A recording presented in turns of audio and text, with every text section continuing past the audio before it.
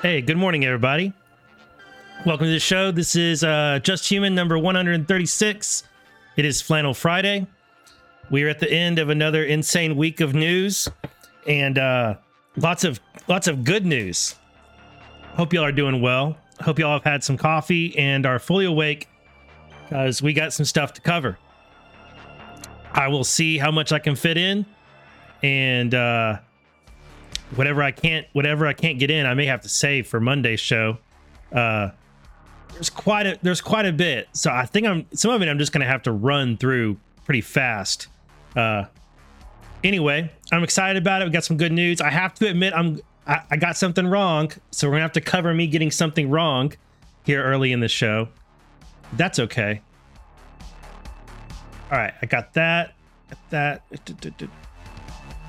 I'm bookmarking a couple things because as the stream was going live, I was like, oh, I need to cover this too. I need to have this. So I'm like, I'm still prepping, which is so pro of me. So good morning, everybody on D Live, everybody on Twitch, Rumble, and Foxhole, everybody watching on Telegram. Glad y'all are here. These are all the places that you can watch, and it's going pretty well. I'm glad I'm back on Mondays. On mornings. I need more coffee. I'm glad I'm back on mornings. It felt pretty weird on Monday, but Wednesday and today, it felt right. Morning shows, it works really well for me, and I feel like I have the rest of the day free instead. Like when I was doing night shows, like it felt like my whole day was trying to fit in prep for that night show, and so it was like all building towards that night show. And then after the show was over, I would end up staying late doing post-show stuff, like grabbing links and making clips from the show and stuff like that. And then the next day, I would be pretty tired. And but with this, I like it more because I can spend my evening time after dinner, after family time. I can focus on preparing for the show for the next morning. And so I stay up later preparing, and then ideally I have it all ready to go by the time I get to this point. But then after it's done in the morning, I have more, like the rest of the day feels a lot less, I don't know, like I'm not building towards something. Instead, I'm doing post-show work as I can throughout the rest of the day. So it just feels better, and I'm liking it. My family's liking it that I'm back on mornings. And it has freed me up to be able to go on some other shows now that I have evenings free. And last night, if you missed it, I would like to tell you about a show I went on. Let me get to the right screen to share. I went on the EQ Chamber with Johnny and Diddy, Patriot AU, Chad Vivas, aka Cag Drogo, and man, we had a great time. If you missed this show, you need to go watch it. You can find I posted the replay links on my True Social and on Telegram. But you can go follow any of these guys, any of the mods, or the people that are on the show. They have the link, and you can watch the replay on Rumble. You can watch it on Foxhole. And man, it was just a great show. We had a great conversation. We hit it off real quick. Like in the pre-show, as soon as we joined the StreamYard and everybody was there, we were already clicking, just like firing off, talking about news. And we were a couple minutes late starting the show because we were still going and making points. And it was like, oh man, we should have started streaming like minutes ago and just caught this whole conversation. Really good energy in that group. And I love having some of the people that are part of this show, part of EQ Chamber, are in my Telegram chat group. And like Johnny, aka J Quill right here, or J Kill, he contributes quite a bit in the Telegram chat here and there, like he'll pop up for a while and jump into our conversations. And I really like what he has to contribute. So it was great being on a show with him and us getting to go back and forth. He was kind of like I don't know, moderator isn't the right word, but he was kind of conducting the panel, and I thought he did a great job to where a topic would be introduced and then we go around the panel and everybody give their thoughts on it. And yeah, I just can't say enough good things. It was a privilege and a pleasure to be on that show, and looking forward to going back on it again sometime. If you guys search EQ Chamber on Telegram, you'll find them, or if you go to my Telegram or my True Social, you'll find the links for this show. Really good one. It went a little over an hour, and yeah, great content. Pleasure. It's always so good to talk to other people in the community and get their thoughts on stuff, and to be contributive to one another and to build on one another's thoughts. And that's what happened in that show. It was great. So shout out to them. Really enjoyed it. And then if you missed it, I didn't grab a link for it, but I told y'all last Wednesday that I had some leftovers from the show, and so I would do a bonus hour. And I did that bonus hour. I put it on my Substack and I put it on my locals. There we go. Now I got it. So I did a bonus hour like I used to when I was previously on mornings. Took the leftover material from the show, recorded an episode. It ended up being about an hour and 15 minutes. And it is on my Substack and it is on my locals channel. You don't have to be a paying member. I don't have any of my stuff behind a paywall. I want all the information. This is an info war. This is a cognitive war, and I think the ammo for it should be free. And if you want to contribute, then you can by either paying to be a subscriber or supporter, or buying me a cup of coffee. Those are great and very much appreciated. But I don't want to put anything behind a paywall. And if you're interested in some extras from Wednesday's show, the bonus hour is now on my Substack. And I like doing those things. It's a little bit different than doing a live show. It feels different because I'm not getting the live feedback from y'all in the chats. But it felt pretty good to do it. And the first half was okay. I compared the affidavit the affidavit has been further unsealed for the search warrant in the Mar-a-Lago raid. There's been some more of it that has been unsealed. So I went through that. And then in the second half, I went over, well, crap, what did I do? Like raid stuff. So the raid on like the 35 to 50 people that are supposedly Trump allies. And I connected that to the Secret Service missing text and some other things. And I went over the timeline from these past few months as we've been building to these search warrants and subpoenas that have gone out. And I'm putting forth the hypothesis that all of those things are connected. So it's pretty good. And on that topic of, let's see, let me grab, there's something I want to grab real quick. I already just kind of touched on it. Where is it? Where is it? Wasn't this? Wasn't there? There we go. Yeah. So, yeah, let's go ahead and talk about. Let's hit on this real quick. I didn't have this in the show, I don't think, but I put this out on Truth Social, and of course, a lot of people did their reacting instead of understanding thing. And that's okay. People love to react. Makes them feel good. It gives them a dopamine hit because they're reacting rather than trying to understand what is the message is, the point of the message is.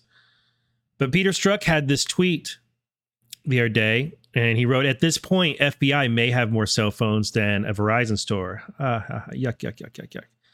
And then he lists some of the people who got subpoenaed or search warrants, and Rudy Giuliani, Victoria Tunsing, Michael McDonald, Scott Perry, John Eastman, Jeff Clark, Boris Epstein, Mike Roman, Mike Lindell. And Peter Strzok made the point, the FBI can't seize any of them without probable cause. They contain evidence of a crime. Now, a lot of the takes on there were like, The FBI can do whatever they want. They're lawless. They're the Gestapo. Blah, blah, blah. All right. Yeah. Go ahead with that take.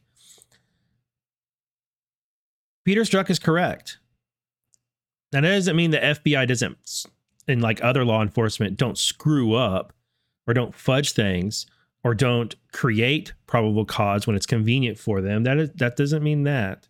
That does happen.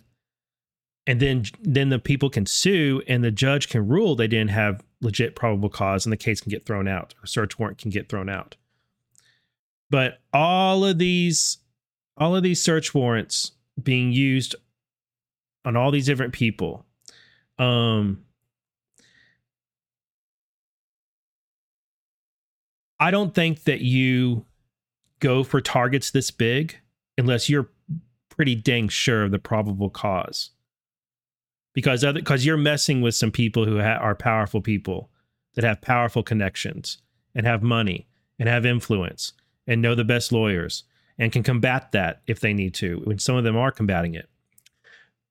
But there's a reason that all of these people got raided, and there's more than what's in this list. And the real question is, whose crimes do they contain evidence of? They're going after all of these phones, and I'm not sure what else. Whose crimes? It's not a given that just because someone gets a search warrant or a subpoena, that it's their crimes, that they committed a crime. That's not necessarily a given. And in this instance, I'm really thinking that maybe a handful of the people who got a search warrant or a subpoena are actually have some crimes, have actually engaged in criminality in some way. But the rest of them that got raided, I think they just got text messages and phone calls and other things from those people who committed crimes. And one of the things, as soon as I heard this news, that really told me as much as anything could. The fact that Rudy Giuliani and Victoria Tunsing were raided again. Search raided, quote unquote. Rudy Giuliani is an asset. And so he's just handing over evidence like he has for years and years. And the fact that he's in that list, I was like, oh, well, this is some kind of I don't want to say a sting, but this is a handoff. Anyway, I covered some of this, and I covered a timeline in the bonus hour if you're interested in that, and built up to what I think is going on with that. This is this tweet ended up being a good example of, it's better to understand the message and to think past who it is that's saying it rather than just react to it. And then Julian's Rum, you can count on Julian's Rum to not just react. You can count on Julian's Rum to really get the point of the message. Shout out to him for sharing this drop, because it made all the sense in the world in connection with what Strzok said. Drop 1287, Cohen raid by FBI. What was that? It was a handoff. Public context, repayment to Stormy Daniels. Special counsel and FBI raided POTUS's attorney to pull Stormy Daniels' payment info. RR signed off, Rod Rosenstein. What other docs were collected? How many places raided? How about a raid on the President of the United States attorney for payment details? Read the private case, reference Stormy Daniels. Think logically. How do you introduce evidence into an investigation legally? Who has everything? Methods which info collected obtained. Admissible in court of law. You got to ask these questions. You got to ask these questions about this kind of stuff. How do we get this evidence in? Like, people are always making comments, and some of the things I've shared where it's like, we know they're guilty. We know they did this. We know they cheated on this. We know it's obvious to everyone that such and such is a traitor. Do you have evidence that you can put into a court of law that proves that? We all have beliefs about a lot of people. We all have, like, I think that's something that we kind of get confused about sometimes, including me, where you have a belief about someone's criminality or a belief that something happened. But when it comes to getting into a court of law and using the law to get a conviction, your beliefs don't matter. It's the evidence. It's what you can prove. And you have to be able to obtain that evidence legally. You have to be able to put it into the court legally, and you have to convict that person in that court. It's not about what you think you know or what you believe. It's about what you can prove.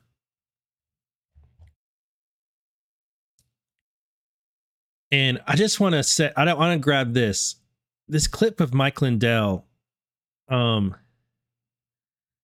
didn't have this during my show, but I wish I did. I'm not making fun of Mike Lindell, okay? I just think that Mike Lindell is really playing a role here. I really do. I don't know how much of this I'm going to play, but Mike Lindell, he's telling a narrative. He's telling a narrative right here. From you, and how did it all end, Mike? Well, it's kind of ironic because the last 2 weeks on my show, the Lindell Report on frankspeech.com, I've been saying, I hear about the FBI bashing people's doors in Colorado and hear about everything going on with the January 6th stuff. And I said, how come the FBI doesn't come to me and bash my door in? And I know why, because I have all the evidence. They don't want to see the truth.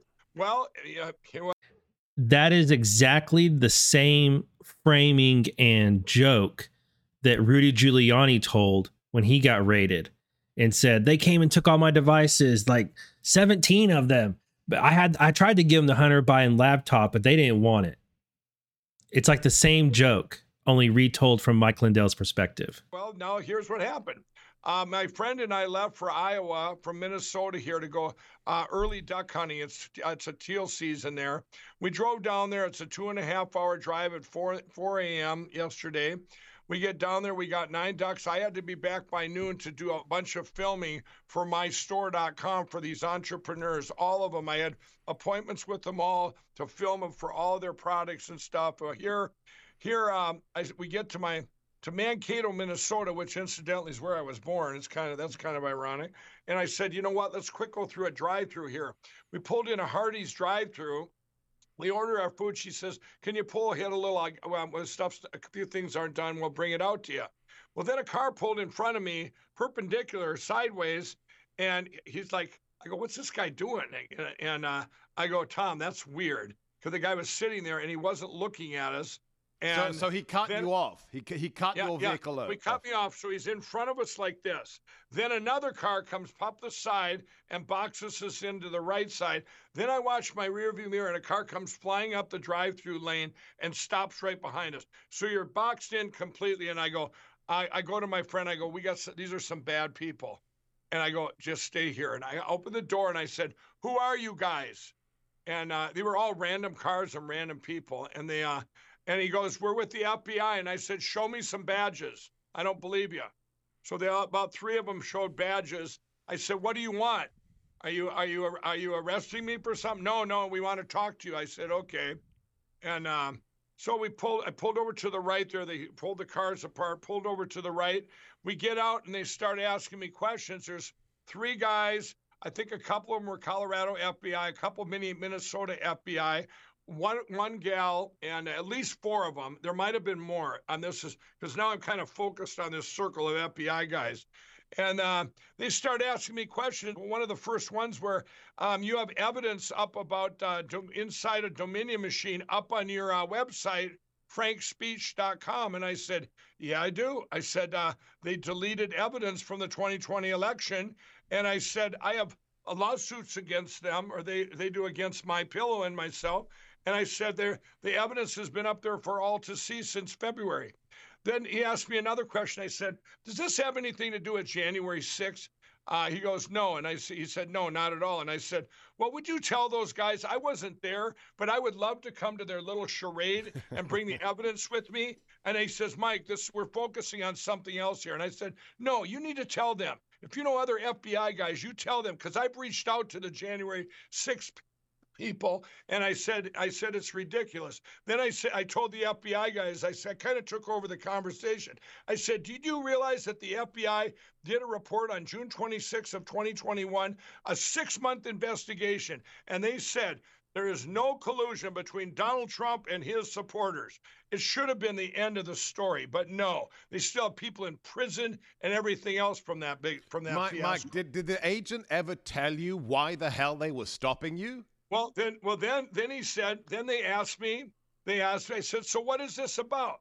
And then he goes, tell us about your airplane. You fly it to all these different states. And I go, what do you want to hear about my airplane? I said, but that's none of your business. But if you must know, I said, I go to attorney generals, secretary of states, and other politicians to get rid of these electronic and computer. Okay. So I just want to pause.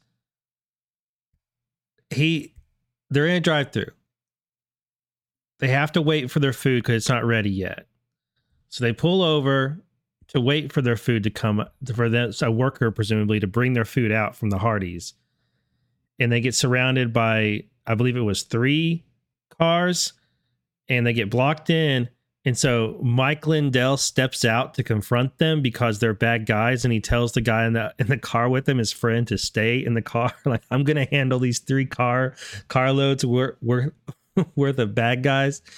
And then he goes into this long story about how he's given them the whole litany of all the things he does, and J6 and the 2020 election, and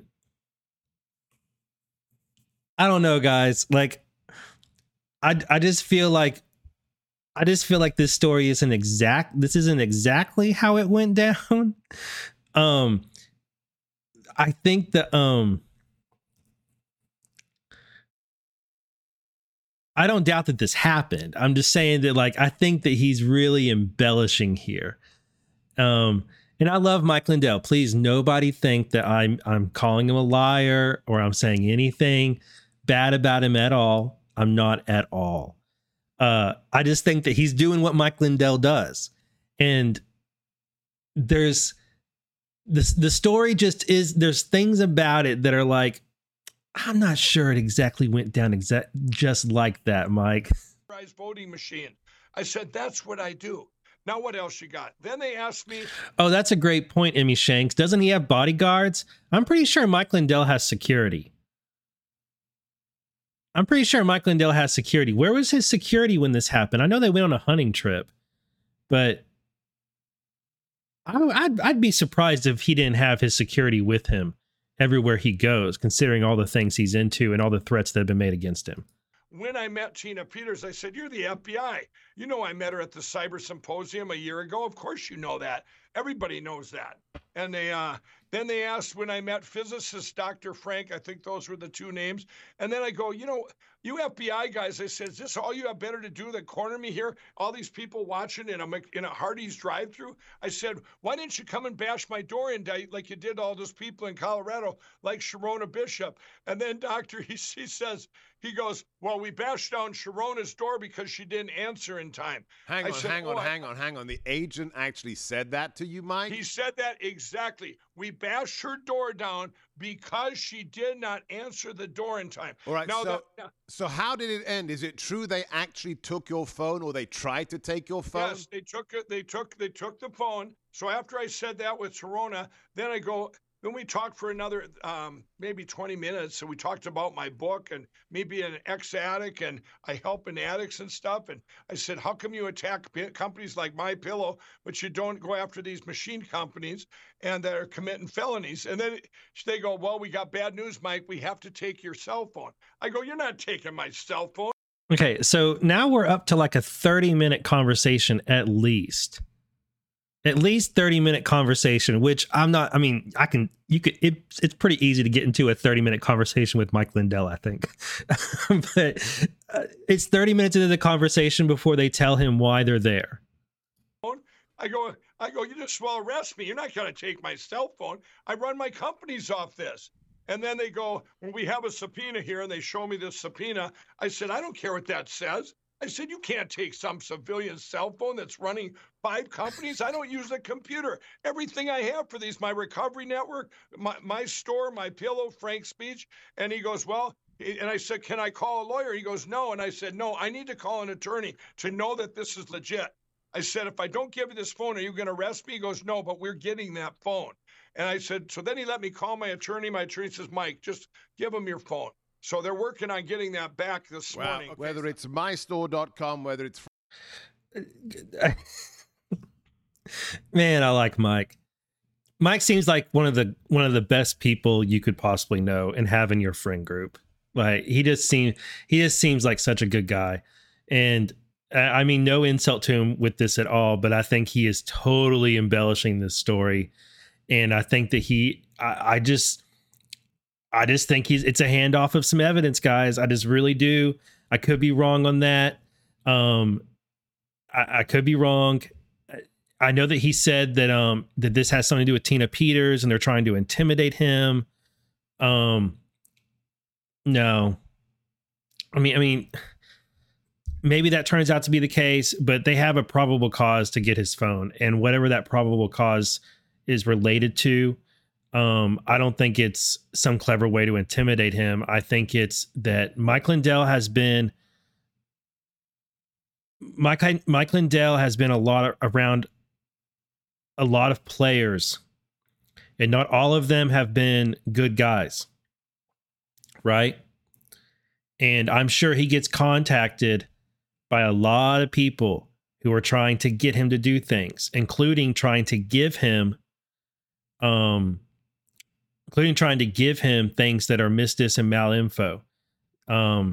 Things that trying to get him. There are a lot of people probably trying to trick him into making a mistake and getting arrested or something, you know, like he's a target of some really bad people. And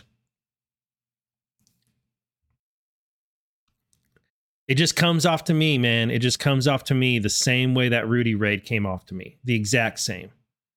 It has all the markers of it. And the same thing with the O'Keefe raid with Project Veritas. It just feels the same. There's so many things about it. So, like I said, I mean, no insult to him. He's not nearly as good of an actor as Trump or Rudy is, though, or O'Keefe. He is more entertaining, though.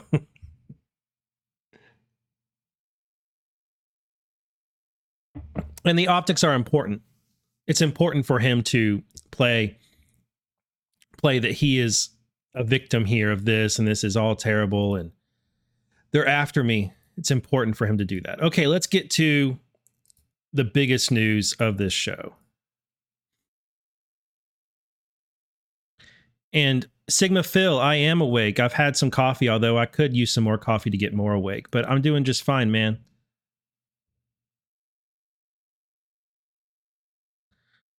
Okay, grab that. Let me hit this real quick.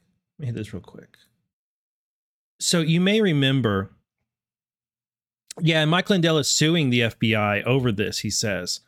So I'll be interested to take a look at that case and see what happens in it. I'll be interested. Okay, well, Sigma Phil, if you can prove that I'm wrong, go ahead and prove it. But right now, you can't say that I'm wrong definitively. You can say you think I'm wrong, but you can't say definitively that I'm wrong because you have no idea what the probable cause was, and neither do I. So there's no point in telling me to wake up about it. There's no point in telling me that I'm absolutely wrong. You can't prove it. You may remember this from the affidavit. Some of this was, a little bit more of it was unredacted. And what the search warrant called for was any and all surveillance records, videos, images, photographs, and or CCTV from internal cameras located on the ground floor, parentheses, basement. Okay, Sigma Phil, you believe Mike rather than the FBI. Is that also true with the Cohen raid or the Project Veritas raid or the Rudy Giuliani raid? How about the Mar-a-Lago raid? All of these are examples where the person who got the raid embellished details in order to push a narrative, and the details they embellished weren't exactly true. Rudy Giuliani told everybody that he was under attack by the FBI. But he was never the target. James O'Keefe said that the FBI was after him and was trying to shut down Project Veritas. And he went on TV and cried about it almost. He almost faked tears on Sean Hannity when he knew the whole time that he was not the target.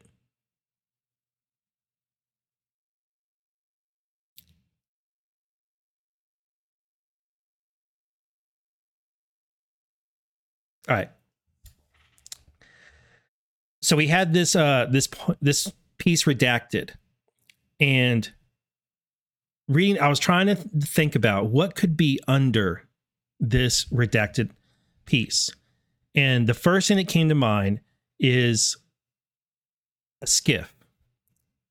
But we've been told by Sean Spicer that there was a skiff at Mar-a-Lago. It's, most of us think that there's a skiff at Trump Tower or was.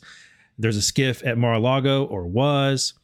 And we've seen evidence from some filings that there was money paid, like $600,000 within the past year, to do some upgrade or maintenance on some type of facility that is in Mar-a-Lago, and it was paid for under DHS, I want to say, if I remember right.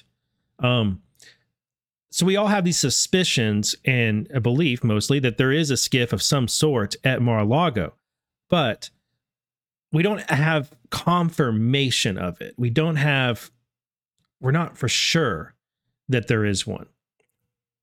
So I thought, well, does a skiff fit right there? And I don't think secure compartmented information facility or whatever it stands for. It doesn't quite fit. But I thought, you know what? A secure work environment might fit.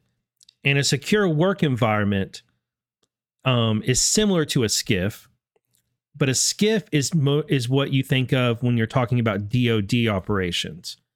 And those things are handled by, what is it? I keep forgetting the acronym for this service, like DISA or something.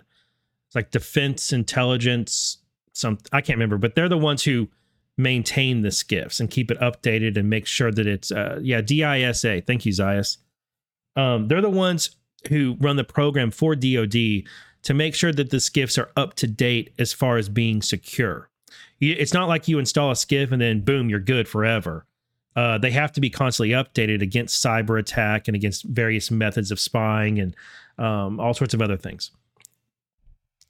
But a SWE, a secure work environment, is what the FBI uses and has a program where they install those in various law offices and other places. And that's what's used where lawyers and agents go in and they're able to securely work with classified information. So I thought, well, Trump being an asset, it makes more sense that he would have a secure work environment where agents and lawyers could come in there and they could securely deal with information that he has gathered on his targets. So I posted on True Social and said, hey, anybody want to check and see if "and the secure work environment," parentheses SWE, fits within this block? And lo and behold, I got some responses. The first person to reply was Andy 5x5, and he gave me one that has, does this one have the guides? Yes. Looks pretty sweet. Fits pretty well. And so let me read the sentence again. Any and all surveillance records, videos, images, photographs, and or CCTV from internal cameras located on the ground floor, basement, and the secure work environment, SWE, on the Mar-a-Lago property. Fits pretty neatly. Fits pretty neatly. So I tagged Swim Chick because Swim Chick, last time we did something like this, used her skill set to fill it in and see what fit and what didn't fit. And sure enough, she found out this fit very nicely. She ranged it and she typed over all this text with the same font, same spacing, and typed in and the secure work environment, SWE, on the Mar-a-Lago property. So this looks pretty good. This looks pretty good. And I think this is accurate. Now, I'm not saying that there was never a skiff there. I'm not saying that. What I'm thinking, okay, let me see if I can lay this out correctly.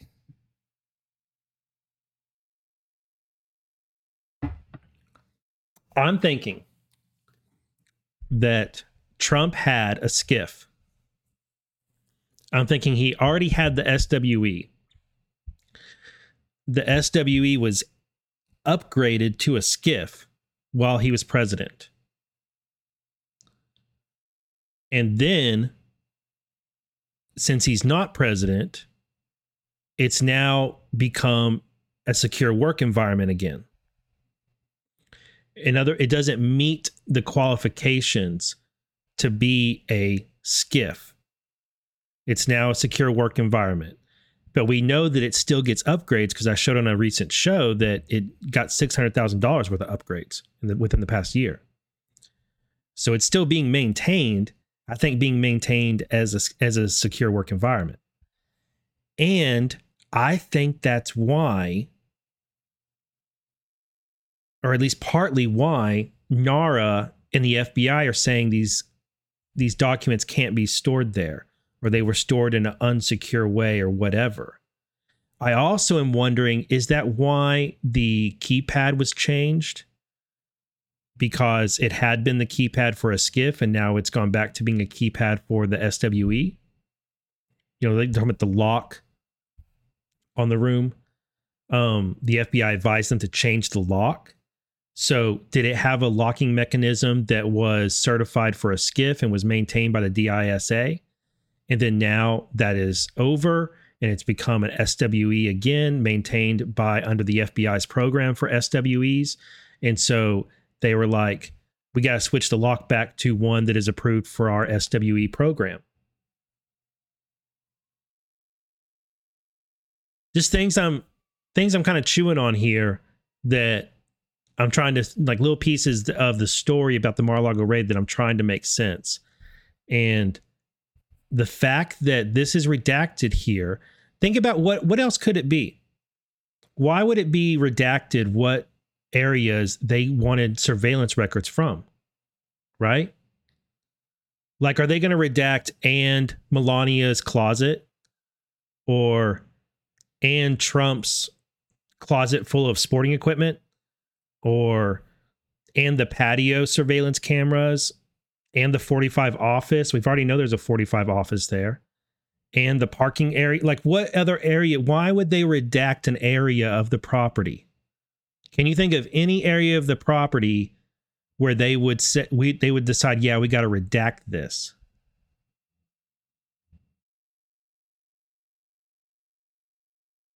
I can't. I can't. There's a reason why it's Zayas says Baron's PlayStation gaming room. Baron's Fortnite setup. Yeah. Like, what other whatever it's redacted here, it's redacted for a reason. And a skiff or a SWE is what makes the most sense to me, that it would be redacted because it's classified or it's protected in some way.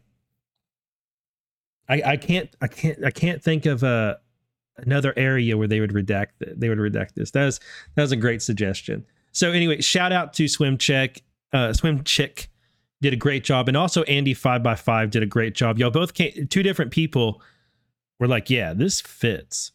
So all right, let's get to me getting something wrong.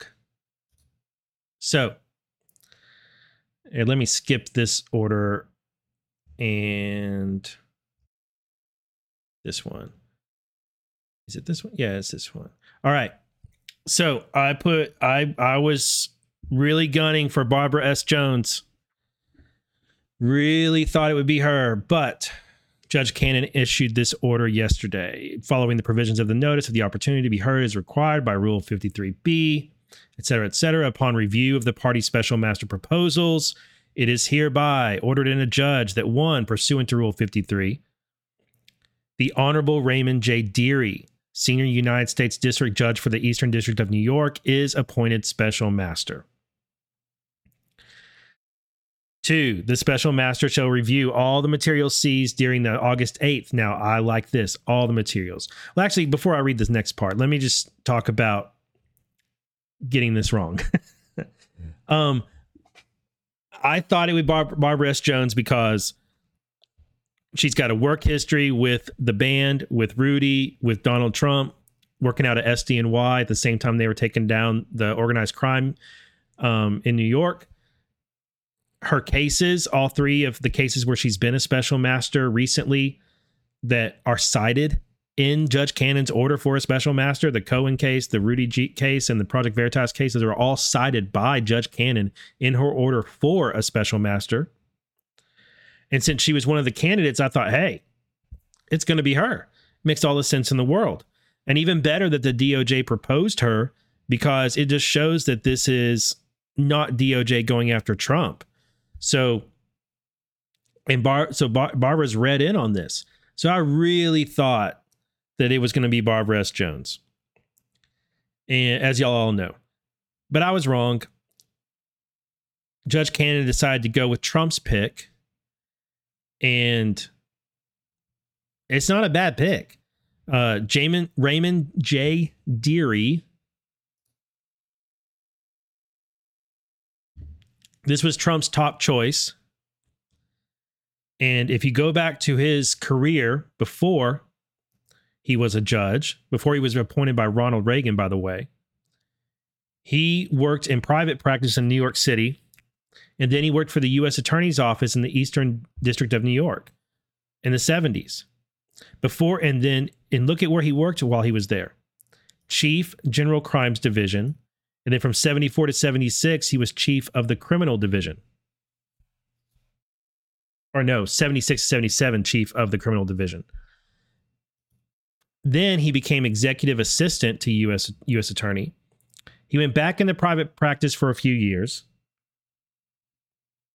before being chief assistant U.S. Attorney for the Eastern District of New York from 80 to 82. And then he became the U.S. Attorney for the Eastern District of New York from 82 to 86. So at the same time that Trump and his organization were informing on organized crime in New York, this guy was in New York as a U.S. attorney in the EDNY. And I think it's a very good bet that he is fully aware and has worked with Trump before. I bet he worked with Trump to help bust this organized crime. And not a bad pick. I understand why Trump put him forth. My nose is getting itchy because y'all are thinking about me or something. Yeah. I'm kind of bummed that it's not Barbara S. Jones because I think that would have been fun. One reason I was thinking it'd be Barbara S. Jones is that I thought the judge would do something for DOJ like that because it would feed the narrative of DOJ bad, FBI bad, they're after Trump, they're so crooked, and now they got Barbara S. Jones as special master. She gave to Democrats. Oh no, blah, blah, blah, blah, blah. I kind of thought that would kind of feed that narrative of corruption. And so And then we would be sitting here going, actually, no, it's not a bad choice. It's great. But all good. Raymond J. Deary was chosen. And Raymond is also known for, and this is what I've seen Conservative Incorporated getting mad about. Right here. He was appointed to the FISA Intelligence Surveillance Court for a 7-year term by Justice John Roberts. Oh no, that must mean he's terrible and corrupt. And while he was there, he approved the 4th FISA warrant on Carter Page, which was later deemed illegal. So that must mean he's corrupt. Both those are bad takes. It does not mean he's corrupt, the fact that he was appointed to FISA. And his approval of the 4th FISA on Carter Page was based upon what he was given by the FBI agents who lied to him about Carter Page and hid evidence from him. So that's not on Deary that he was given. He was given information that was wrong. And I was also thinking that, he's going to get an opportunity to look at these materials in Mar-a-Lago. And if they have to do with Crossfire Hurricane, he's going to be familiar with a lot of them. I don't think it causes a conflict of interest. I'm kind of wondering if it does, but I don't think so. This is his letter acknowledging that he's accepting this task. And he writes in here, I have familiarized myself with the issues involved in this case. And as a result of my knowledge of the case, I can attest and affirm that I know of no grounds for disqualification. So looking forward to what he finds. Dr. Zayas is making a really good point that Rudy was equal at time. Rudy was a U.S. attorney from 82 to 86 in the district next door at SDNY. At the same time, this guy was at EDNY in the Eastern District. So they absolutely work together, and I'm happy about this. Even though Barbara S. Jones isn't the pick and I got it wrong. Oh, well. My batting average I can't bat 1,000. So Ultra MAGA Medium shared this with me, also pointing out that this guy was in EDNY at the same time Trump was busting the mob. You can bet they work together. Okay, let's get back to this ruling because there's more to it than just that order for the special master. Let me zoom in for y'all a little bit. It's kind of zoomed out. Or actually, should I just hit this? There we go. There we go. Now, other thing that stands out to me. The special master shall review all of the material seized during the August 8th, 2022 execution of a court-authorized search warrant. That's not what DOJ wanted. DOJ would much prefer that he review only the items that the filter team had that they marked as possibly attorney-client privileged. Instead, this says he shall review all of the material seized during the raid. So that's everything. The specific duties of the special master are as follows and will include all powers necessary to carry out these duties. A, verifying that the property identified in the detailed property inventory represents the full and accurate extent of the property seized. Conducting a privilege review of the seized materials and making recommendations to the court as to any privilege disputes between the parties, including any formal assertions of executive privilege. Identifying personal items, documents, and presidential records in the seized materials, and making recommendations to the court as to any categorization disputes between the parties. Evaluating claims for return of property under Rule 41G. Any additional duties assigned to the special master by the court pursuant to subsequent orders upon notice of the parties and an opportunity to be heard with regard to such additional duties. So she even put a line in here that says, and I might give him more duties than what I've said here. So Judge Cannon is playing hardball. Judge Cannon is saying, look, I'm going to have him look at everything, including claims of executive privilege, including privilege, attorney-client privilege items, including the classified stuff, including the presidential records, including personal items, all of the seized stuff. And if I decide to, I'll give him more duties than this. And if I decide to do that, I'll let you know. In categorizing seized materials as personal items, documents, or presidential records, the special master may consult the National Archives and Records Administration. The special master will have full authority set forth in Rule 53C of the Federal Rules of Civil Procedure. In reviewing the seized materials, the special master will follow a precise workflow. For seized materials identified by a privilege review team as potentially privileged, the privilege review team shall provide copies of the potentially privileged documents to plaintiff's counsel.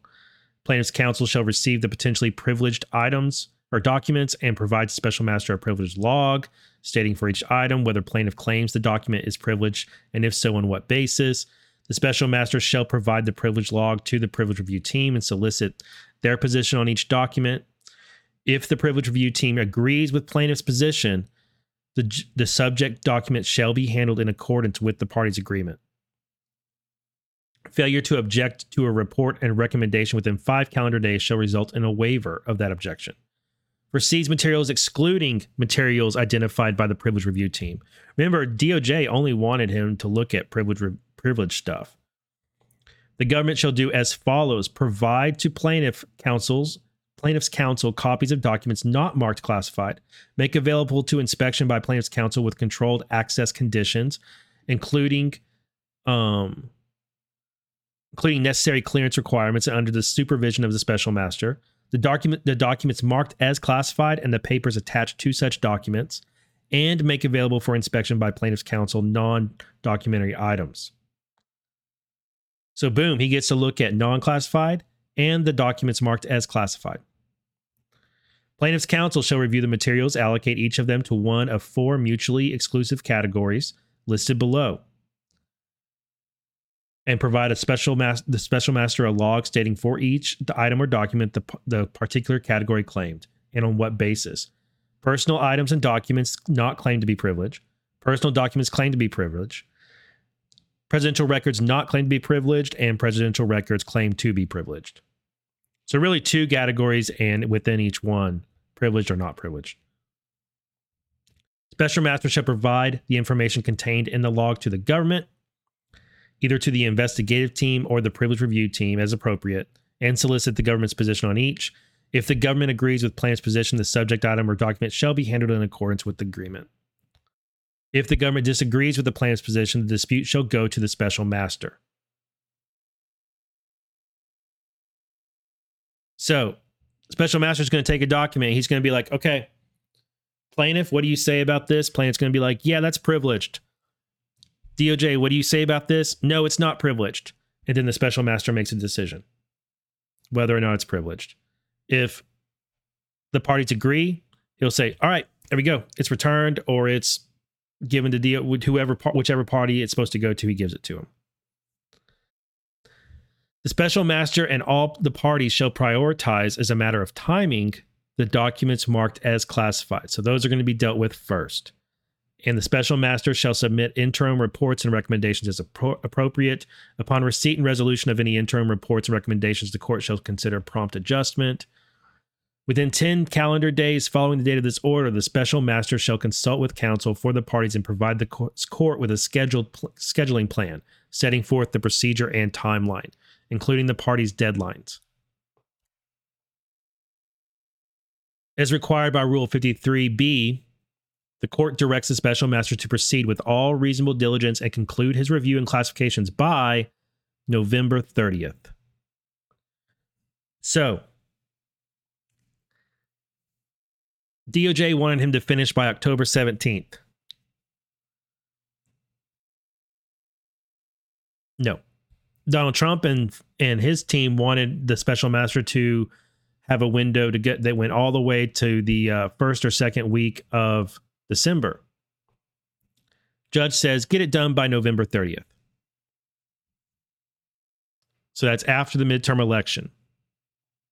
So honestly, That's pretty good, because that gives Donald Trump and MAGA the ability to keep pointing attention to this as we build up to the midterms and keep saying, look what they're doing. They raided my beautiful home, Mar-a-Lago, the winter White House. We got to do something about the FBI. We got to do something about this FBI, by this DOJ. We got all these whistleblowers. We need to vote in MAGA candidates this November so that they can get this DOJ under control, so they can stop the weaponization of DOJ. All that, I mean, all those narratives are going to still be active, because this isn't, the special master is not going to be done until November 30th, or at least they have until November 30th anyway.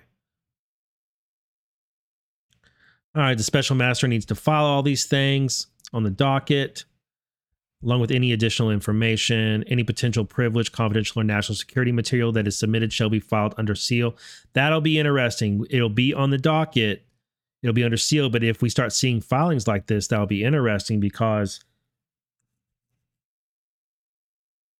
this stuff is marked classified. So that'll be interesting to see if any of that appears. Special master shall make ex parte reports, that means in private, reports to the court on an ongoing basis concerning the progress of resolving issues. Parties can file objections. Special master shall have access to individuals, information, documents, and materials relevant to the orders of the court that are required for the performance of the special master's duties. At a minimum, the government shall make available to the special master the seized materials, the search warrant executed in this matter, and the redacted public versions of the underlying application materials for the search warrant. Plaintiffs shall bear 100% of the professional fees and expenses of the special master and any professional support staff and expert consultants. So Trump lost on that. Trump wanted it to be a split cost, where DOJ and him 50-50 the expense of the special master. But the judge said, no, you want this, so you got to pay for it. If the special master determines that the efficient administration of the special master's duties requires the assistance of additional professional support staff or expert consultants, the special master may submit a work proposal for those. As an agent and officer of the court, the special master and those working at the special master's direction shall enjoy the same protections from being compelled to give testimony and from liability for damages as enjoyed by the federal judicial adjuncts perform similar functions. Special master shall be discharged or replaced only upon order of this court. The parties and their agents and employees shall faithfully observe the requirements of this order. Blah, blah, blah. Consistent with and in furtherance of this order, the court will separately enter a judicial protective order that sets forth restrictions on disclosure for both the special master and the parties. Done and ordered, Eileen M. Cannon. So, big win for Trump. Big win for Trump. The judge also gave Trump another win, or at least gave DOJ a loss, by denying their motion to stay, which was, the judge has frozen these seized materials in place and said, you can't do anything with this stuff until the special master does their work. And DOJ is like, no, how about special master only looks at the privileged stuff, but our classified review and those things, how about you lift that order so that the intelligence community and our investigative team can keep working on that stuff, because we got really important investigations to do right now, and we really need to look at this stuff. And the judge said, no.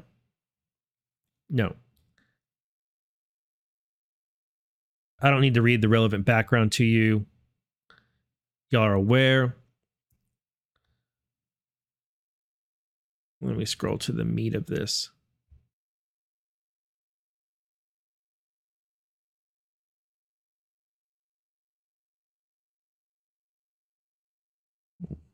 Let me scrolling. I'm kind of scanning some of the cases to see if they cite any interesting cases.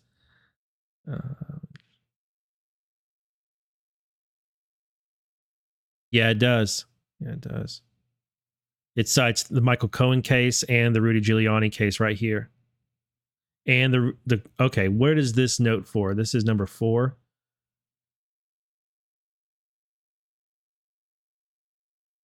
Okay, let me read this again. The September 5th order imposes a temporary restraint on certain review. That's about the stay where she froze everything.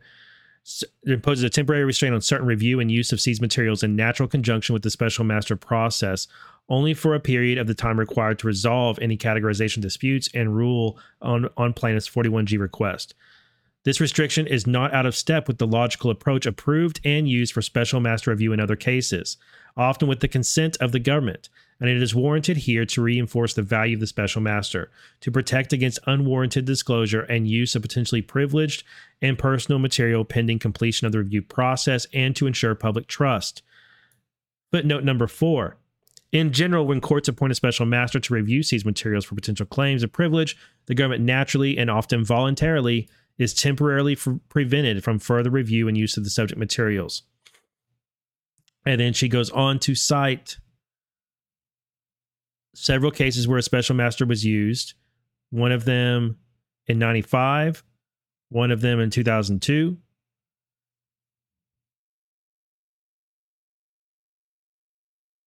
Another one in June of 2022. And then she cites right here the Project Veritas raid.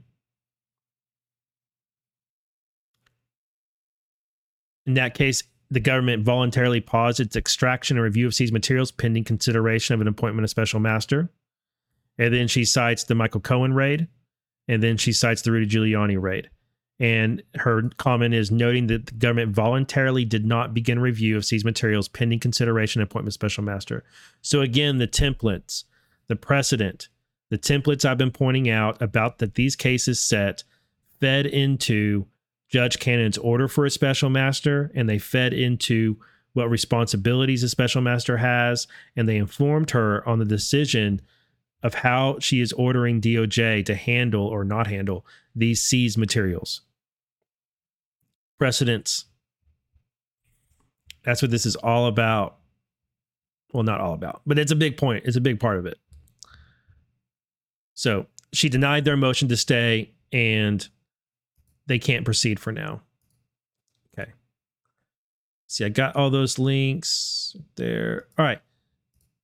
Last thing on this, let me play this short clip because this tells you a lot. Let me make sure it's unmuted. Yeah, it's unmuted. Alina, are the medical records, the tax records, attorney-client privilege records, I know the passports have been returned. Have they been returned? Number one. Number two, the FBI did ask that Mar-a-Lago turn off their security cameras. You did not turn them off.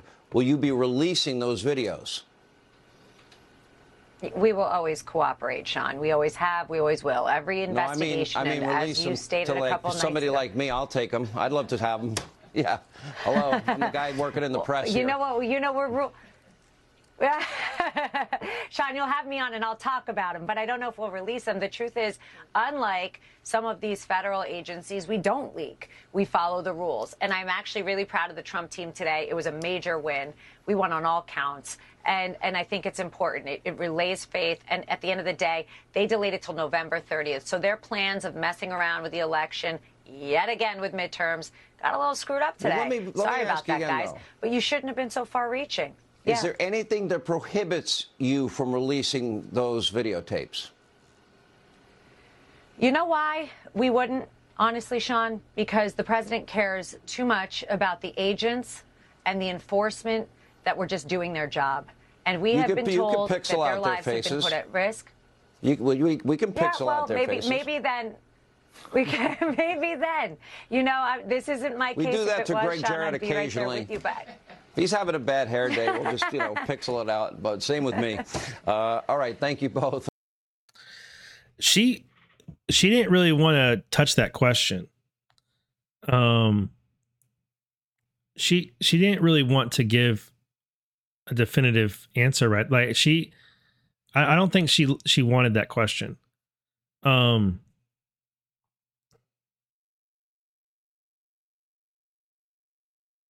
I think I can't really decide about this one. I do think it's a good sign.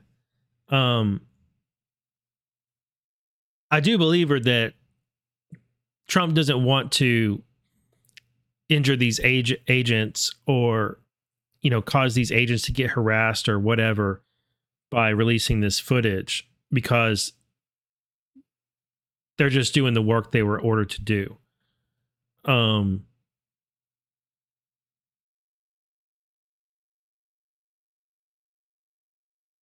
Not sure about this one. I don't know if I ever really expected them to release the footage. And I kind of think that it would be a bad idea to do it, because who is it that wants this footage more?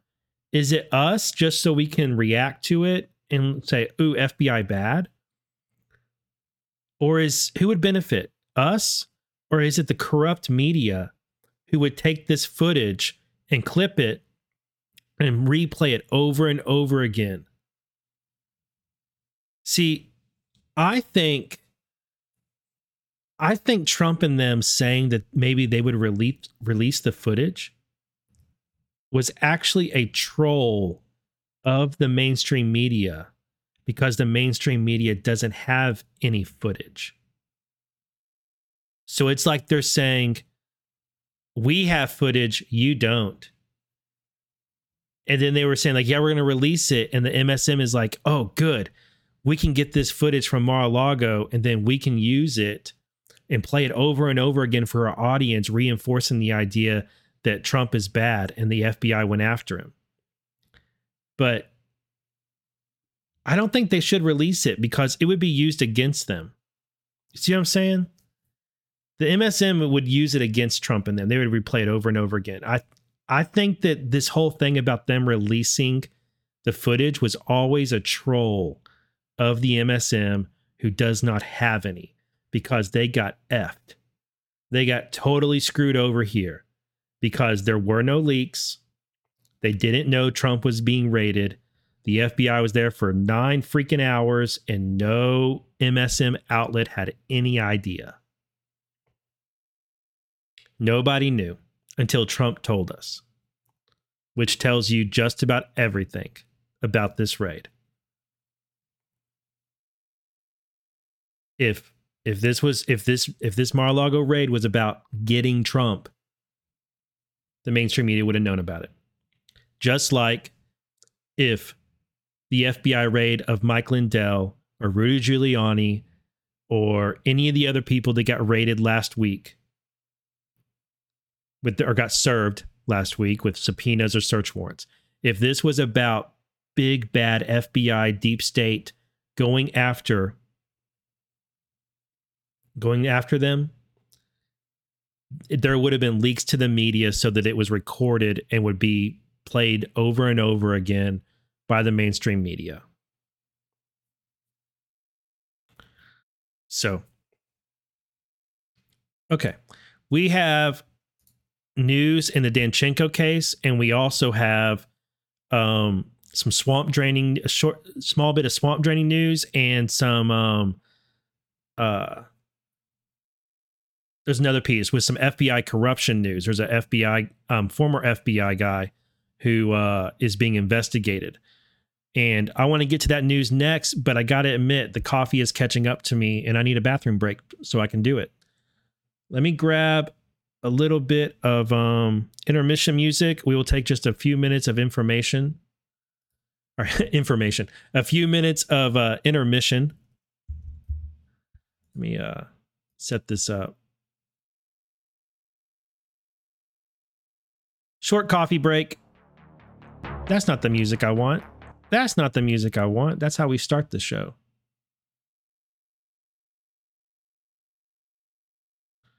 Here we go.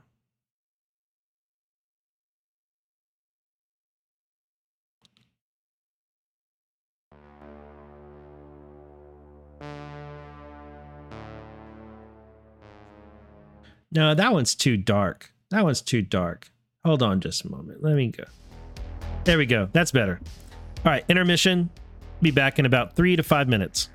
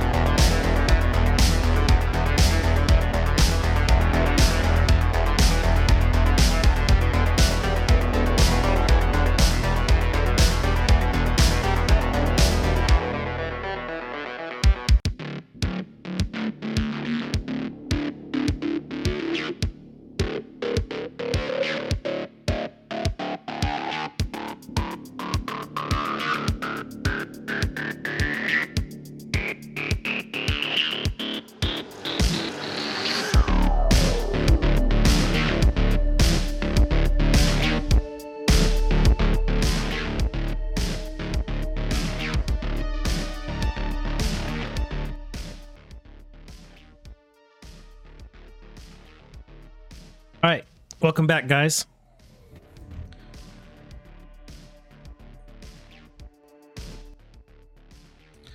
Thank y'all for being here. Hope you have a great Friday. Hope you're enjoying the show.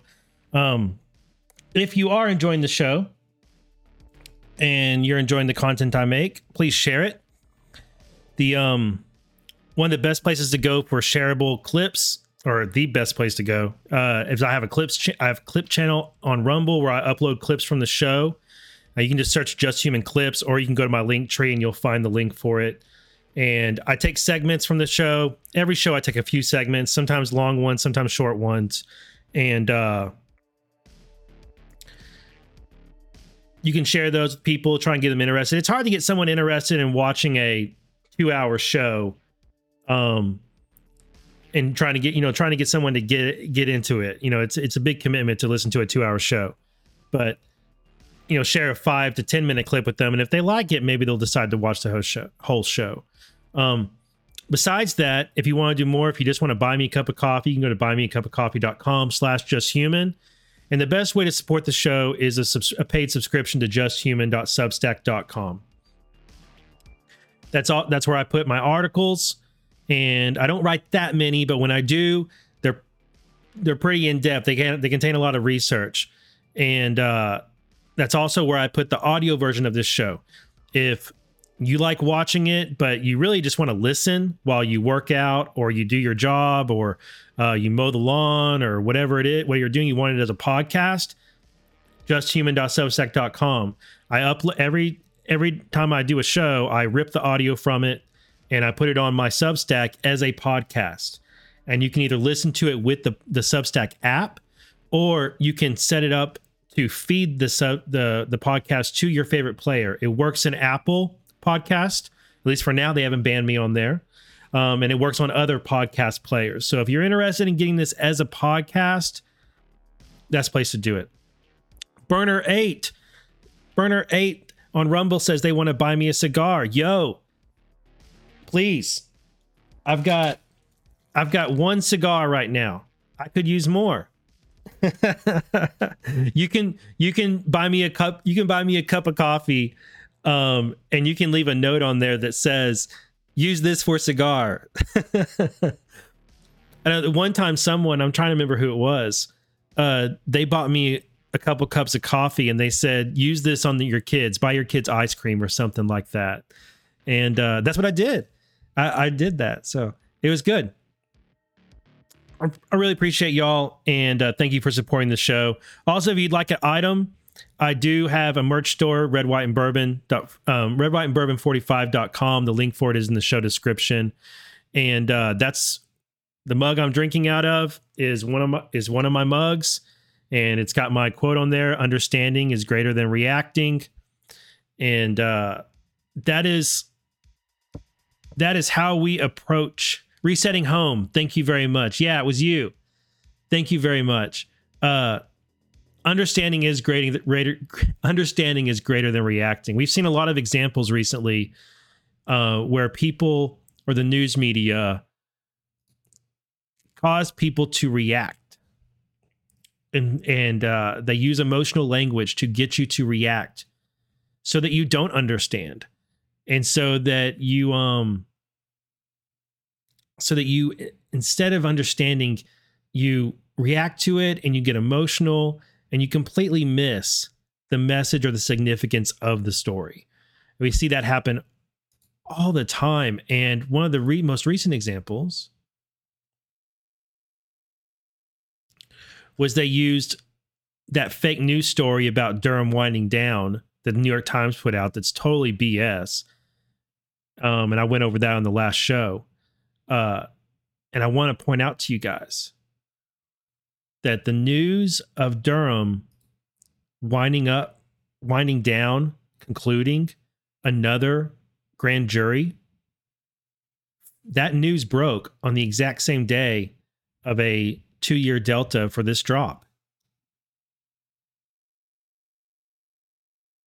Hold the line, riders. Justice is coming. I'm sure it's just a coincidence. I'm sure it's just a coincidence.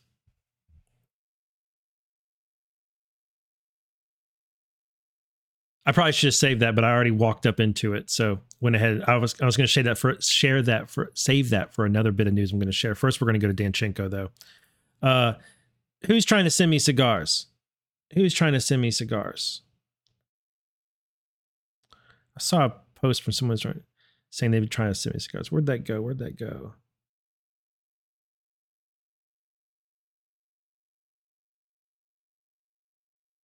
I missed it. Where did it go? Cindy Anon, 5x5. Thank you for the cigar money. Thank you very much.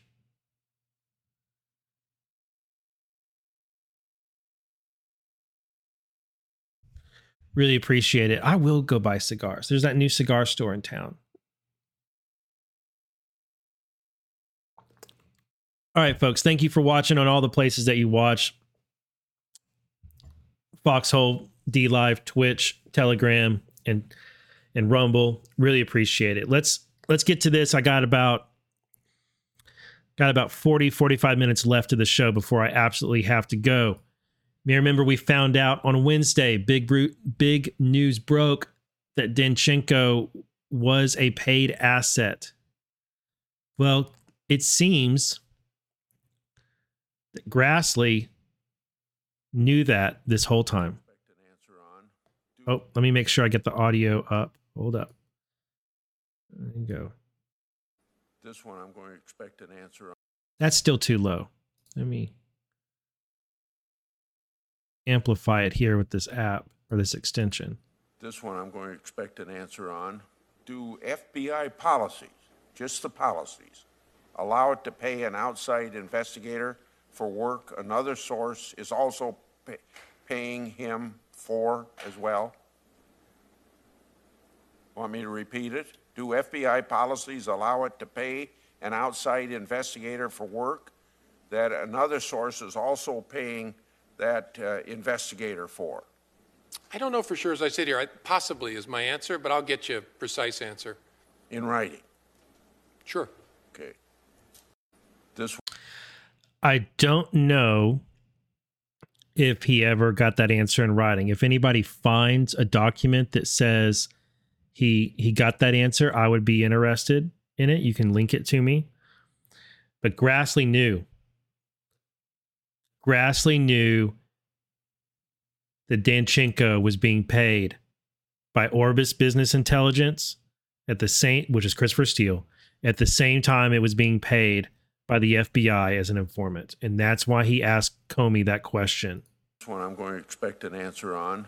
Do FBI policies, just the policies, allow it to pay an outside investigator for work another source is also paying him for as well? Want me to repeat it? Do FBI policies allow it to pay an outside investigator for work that another source is also paying that investigator for? I don't know for sure, as I sit here. Possibly is my answer, but I'll get you a precise answer. In writing? Sure. Okay. Very interesting. Very interesting that Grassley was aware of that back then.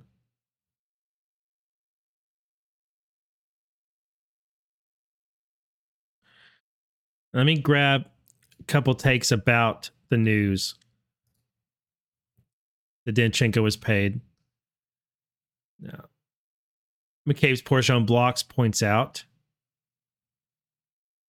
here's what's really bad about Danchenko being hired by the FBI as a CHS. All it took was the late January 2017 interview, which we've seen and was pure garbage. He didn't provide something profound in another interview. They were all after they signed him up.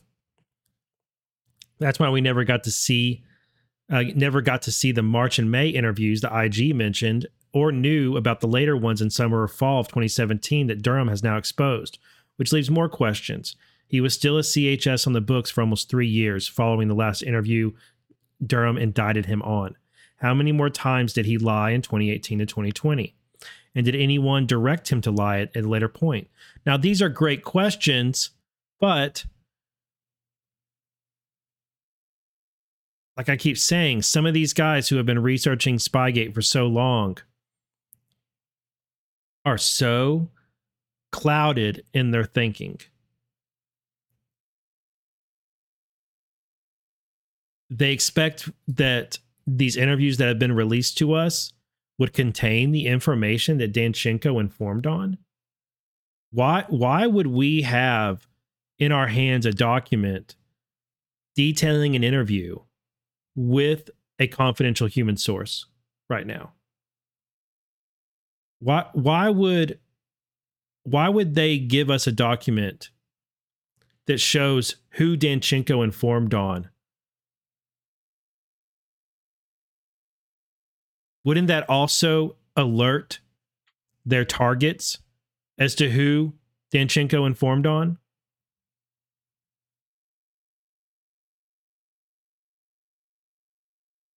If the people Danchenko informed on are targets of an investigation, why would the FBI release those documents and let those targets know that Danchenko had informed on them?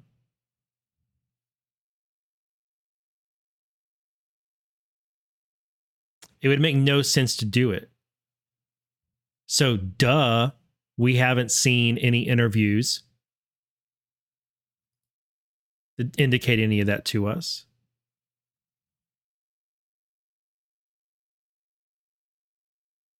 Jeff Carlson, not to be lost in this is the fact that Comey told Congress and the world that there was an open investigation into the Trump campaign, not President Trump, not President Trump. The Trump campaign. The Trump campaign. It was never about getting Trump. Only after Danchenko was locked up at CHS. So the flurry of actions by Comey tell the story. Kingmaker says the FBI made a devil's bargain with Danchenko, and who knows who else. We'll pay you, keep you hidden and out of reach of Congress, and in turn, you will keep your mouth shut. Is that what happened? I just played for you a clip that revealed Grassley was aware. So obviously, paying Danchenko as a confidential human source did not hide him out of reach of Congress. Did it?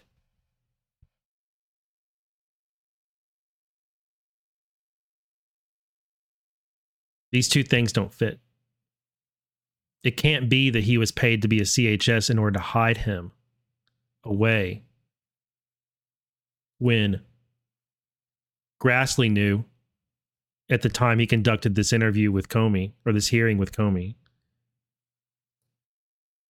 And Durham knew, and Durham indicted him.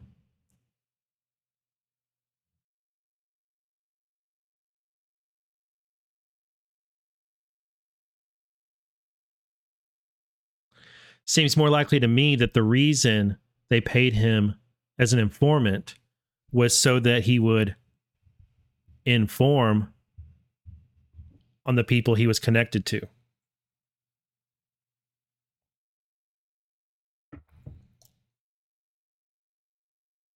The problem for Danchenko is that while he was an informant, he also lied to the FBI. And so that's where he caught an indictment from Durham. I'm telling you guys, that news that Danchenko was a paid informant has every single person, every bad actor that Danchenko had any communication with from 2017 to 2020 freaking the F out. All of the people he had emails and phone calls with and text messages and meetings with are freaking out this week, trying to figure out if Danchenko told the FBI what they talked about, if Danchenko gave them the emails, if Danchenko was surveilled at the point. You know, someone brought up a point to me that no, this won't work like this because Danchenko's being charged with lying to the FBI, so that damages him as a CHS. That damages his credibility because he's been being charged with lying to the FBI. So that's a mark against him Right. Okay. Okay. I can understand that point. The difference is if Danchenko was surveilled, which he probably was, if Danchenko is turning over emails and phone calls and actual physical evidence as part of him informing, well, how are you going to argue against those? Danchenko's words in an interview, yeah. His words in an interview, yeah, it could go to the question of his credibility, considering that he's been caught lying to the FBI before. But the text are the text, the emails are the emails, the phone call records are the phone calls. And let's get to that news right now. We're in the pretrial phase, of course, and there's some argument about what should be allowed and what should not be allowed. There's these motions in limine, the limiting motions. And defendant Igor Danchenko, by and through his counsel this week, respectfully submitted his objections to the special counsel's proposed trial exhibit. So what's here in these pages are what John Durham has proposed that he wants to use at trial. Okay? And this is Danchenko's team filing a motion to say, no, I don't want these things admitted at trial. And this is a long list. As you can see on the side, it's about 12 pages, 11 pages of things that he does not want Durham to be able to present. The most spicy ones seem to be right here at the top. The January interview of Danchenko, January 24th, the one that McCabe's Porsche and Blocks just said was garbage. Durham wants to use it at trial as evidence.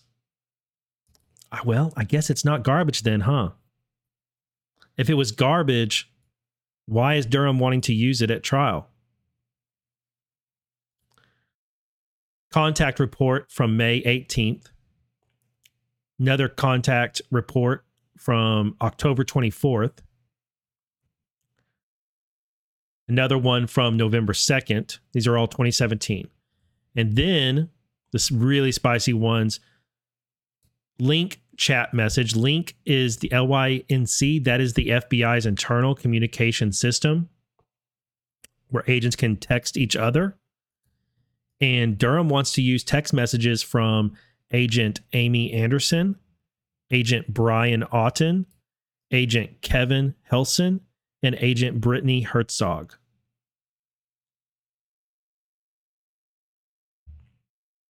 That's huge. Am Shade over on Rumble. Thank you very much for the Rumble rant. They say, thank you for being the most sober-minded, greatest analyzer I have ever listened to. It is so refreshing. Well, I'm just human, and I'm definitely not I don't think I'm the most sober-minded or greatest analyzer out there, but thank you very much. I really appreciate that.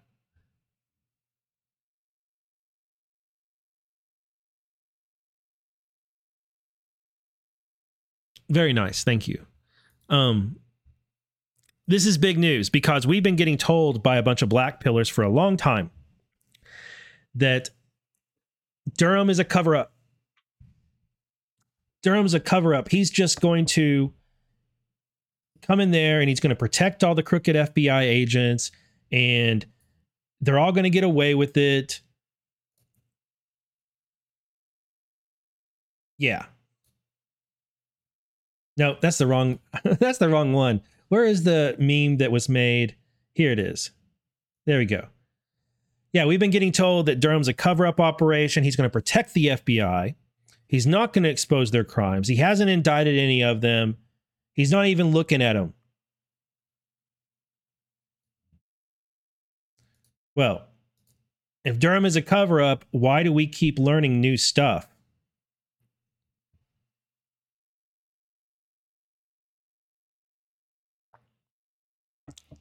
If Durham is a cover-up, how come we keep finding out about FBI agents doing things they shouldn't have done? And why do we keep learning about how connected the FBI is to Danchenko? And how come we keep learning all of this new information about Fusion GPS and Perkins Coie and the Hillary Clinton campaign and Orbis and Christopher Steele and on and on and on and on?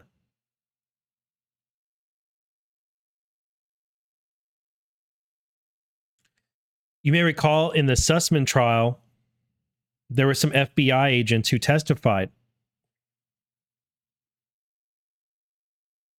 And you may remember that some of those FBI agents who testified admitted on the stand that they were currently under investigation by either Durham or the IG.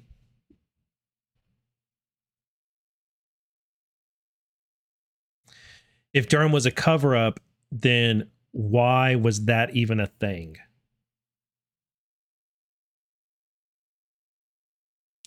Now, I don't know. None of us know exactly what these text messages are going to be from these FBI agents.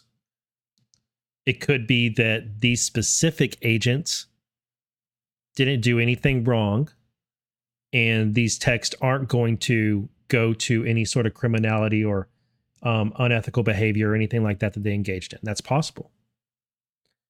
It's also possible that these text messages are going to reveal some impropriety that these agents engaged in. And if they're allowed at court, which Danchenko's objection is physical exhibit not provided. But if they're allowed, we may find out some more impropriety, some more wrongdoing by FBI agents during the course of this trial.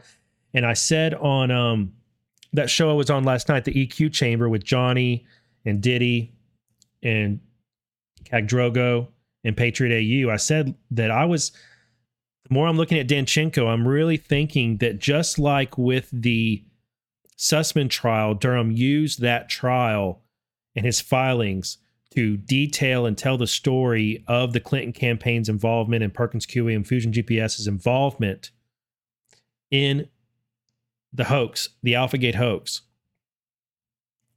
And we're watching that trial and we're reading the filings and we're thinking, why isn't Jaffe indicted? Why isn't Mark Elias indicted?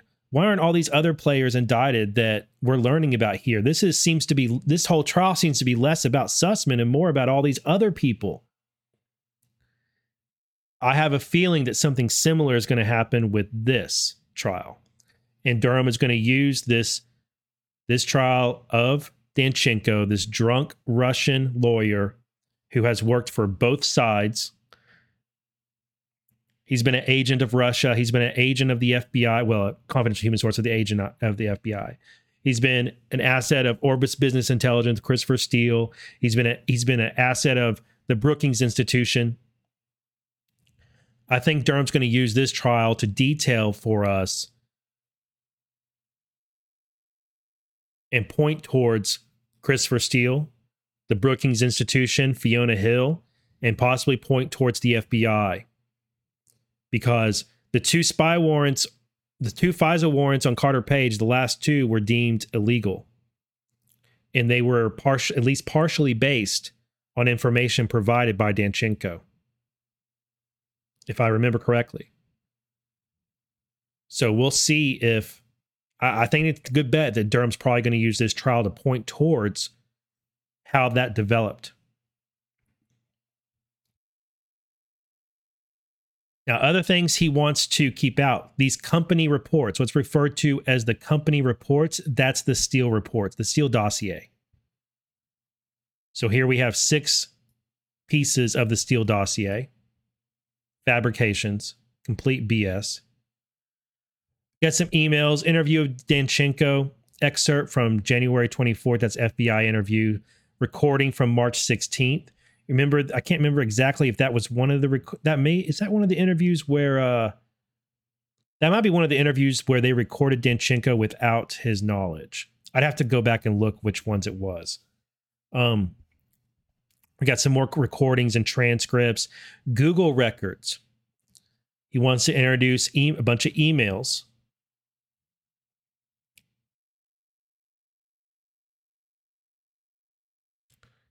And lots of them. Lots of emails.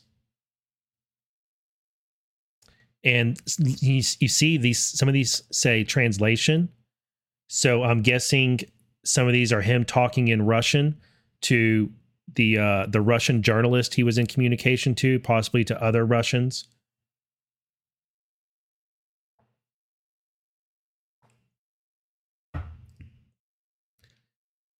Phone call records from Sprint. These are from 2016. So these aren't the records of his supposed phone call with Sergey Million that he lied about. These are some other phone call records.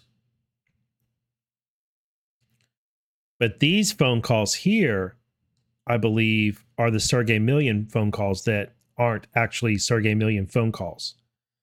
And remember, I've been pointing out that neither Danchenko or Durham says that the anonymous phone call he got didn't happen. They're not challenging that that phone call happened.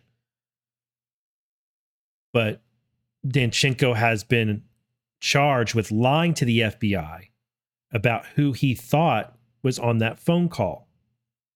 And in order to prove that lie that was a lie, Durham's going to have to prove who was on that Danchenko knew who he was talking to, right?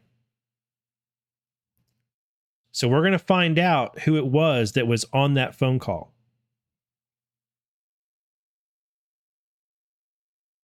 My top three guesses are either Chuck Dolan, Fiona Hill, or Christopher Steele. And then we have AT&T phone call records, Verizon phone call records, Facebook records, entries into Facebook going into 2016 and 2017, K Global records. K Global is Chuck Dolan's outfit. Oh, hey, JC Bird. Thank you for being so supportive, man. JC Bird is one of the nicest people in this community. Y'all know that? He leaves almost every single thing I put out. He leaves a kind comment. And I notice it, JC Bird. I really appreciate it, man. I hope you have a blessed day and a blessed weekend.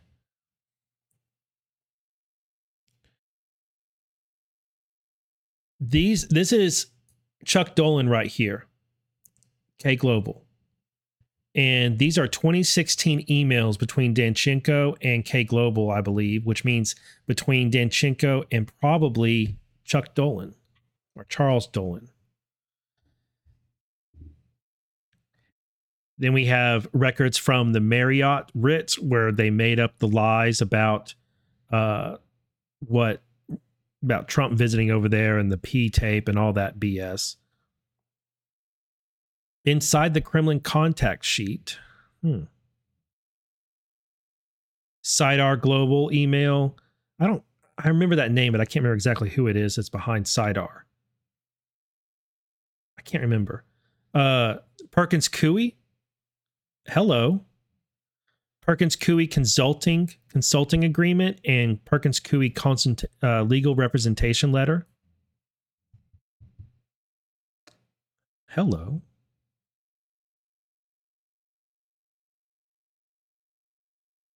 Greg Hartley email, not sure about who that is. Public records from Yahoo, Mother Jones, BuzzFeed, Politico. Amtrak records, so a trip that Danchenko took, it looks like. Border Patrol records for Sergey Million travel. So they're probably going to prove, maybe this is Sergey Million's Amtrak. They're going to prove Sergey Million probably wasn't where Danchenko says he was in order for them to meet when he lied about them meeting. Danchenko's LinkedIn information, summary witness, email translations, Chuck Dolan call. Hey, summary of a Danchenko Dolan call. Microsoft records for Hotmail. Ha. He used Hotmail. So these are the things that Danchenko is saying, please, Mr. Durham, I don't want you to introduce any of this stuff at trial. I wouldn't be surprised if some of it the judge says, yeah, we're not going to allow this right here. But I bet a lot of it gets in. Let me see if there's actually been another filing this morning. Let's go ahead and check. Nope, not yet. So I saw a question in chat. Somebody was asking if who's representing. I think someone said something like, who is Igor Danchenko's attorneys or whatever. Igor Danchenko's attorneys right here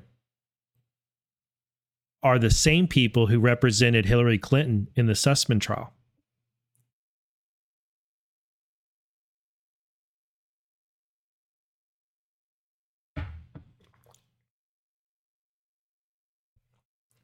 Zilosophy. Yeah, I got it. I don't have a Hotmail account, but I think my wife has a Hotmail email account she still uses.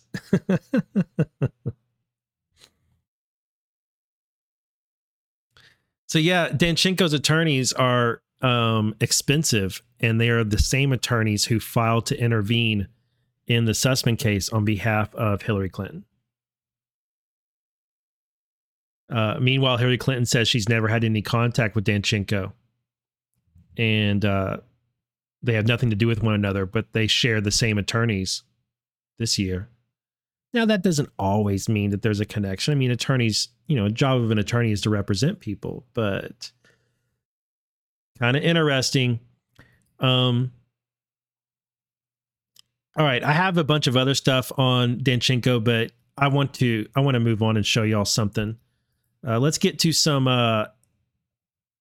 little bit of corruption news, a little bit of swamp the drain, drain the swamp. This news broke yesterday. Exclusive. Former top FBI official involved in Trump-Russia investigation is under scrutiny by federal prosecutors for his own ties to Russia. A former high-level FBI agent who was involved in the investigation into Trump campaign's BS contacts. Thank you, Business Insider, for not telling not being accurate. Russia, blah, blah, blah, blah, blah, blah, Russia's Spygate hoax.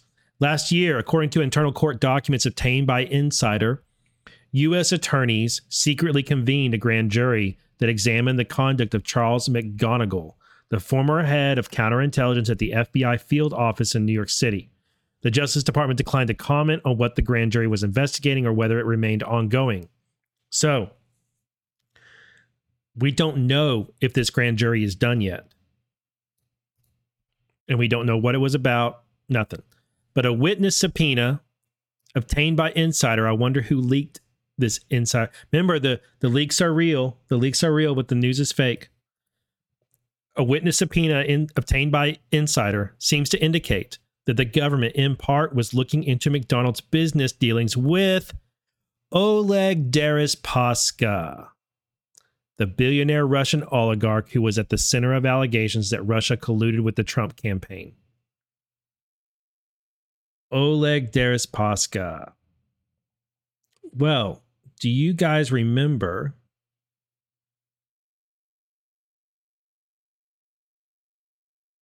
October 2021, FBI raids $15 million DC mansion and New York homes linked to Russian oligarch and Putin ally Oleg Deripaska.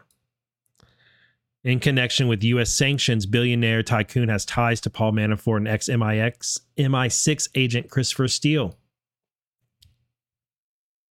Homes linked to him were raided, including homes in New York and Washington, were searched by the FBI on Monday, October last year. The action was court-ordered. A source told Daily Mail that Deripaska hasn't been back to the U.S. since 2017 and had no intention of returning after the Treasury Department had hit him with sanctions. Deripaska's spokesman told Russian outlet Kommersant that searches were underway at his relatives' homes in New York and Washington. They said Deripaska doesn't own the homes, but the searches are tied to U.S. sanctions.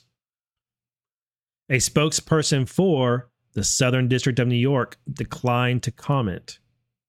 It's not clear whether it would be the SDNY of New York, but They are known for prosecuting some of the most high-profile cases in the country, including the ongoing federal probe of Rudy Giuliani's ties to Ukraine. Remember, that was the fake raid. I mean, it was a raid, but that was a handoff of evidence. Interesting that Rudy Giuliani gets mentioned here because they can't help the fake news media. The fake news media keeps trying to tie these people together as though they're connected in a nefarious way when Rudy Giuliani is actually providing evidence and is informing on these people. Wouldn't it be interesting if part of the evidence Rudy Giuliani handed over in April of 2021 was evidence against Deripaska? I remember this raid pretty well because there was some video footage of it, and agents were carrying out all sorts of boxes. They were carrying out things that looked like paintings. They were there for a long time, and these are big homes. I mean, this one right here is $42.5 million mansion. And then now we have news of this former FBI agent who's connected to Deripaska. There being a grand jury subpoena related to an investigation of him. And in possibly related news, you may remember that in April, the $90 million yacht of Victor Vekselberg was seized. I found the court case for it right here.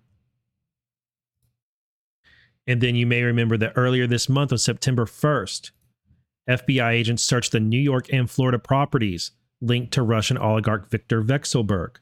I thought it was two properties. It's more than that, guys.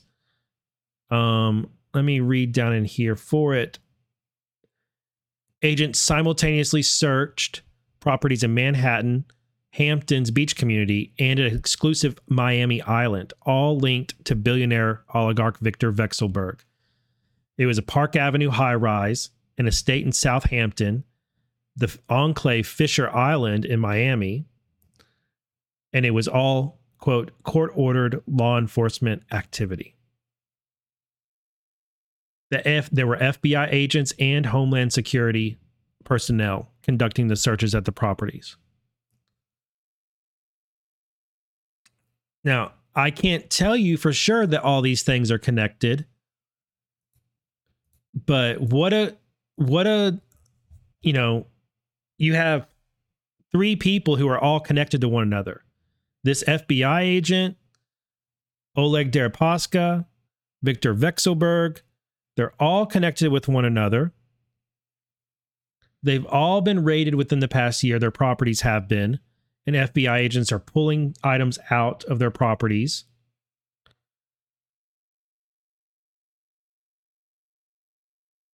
Two of these people, the Russians, have been sanctioned previously.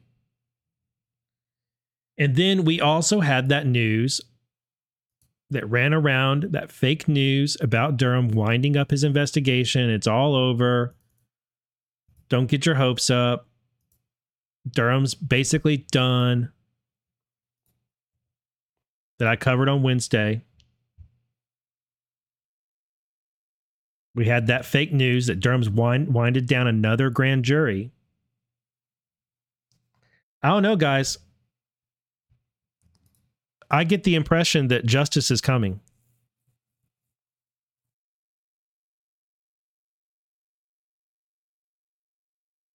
I really do.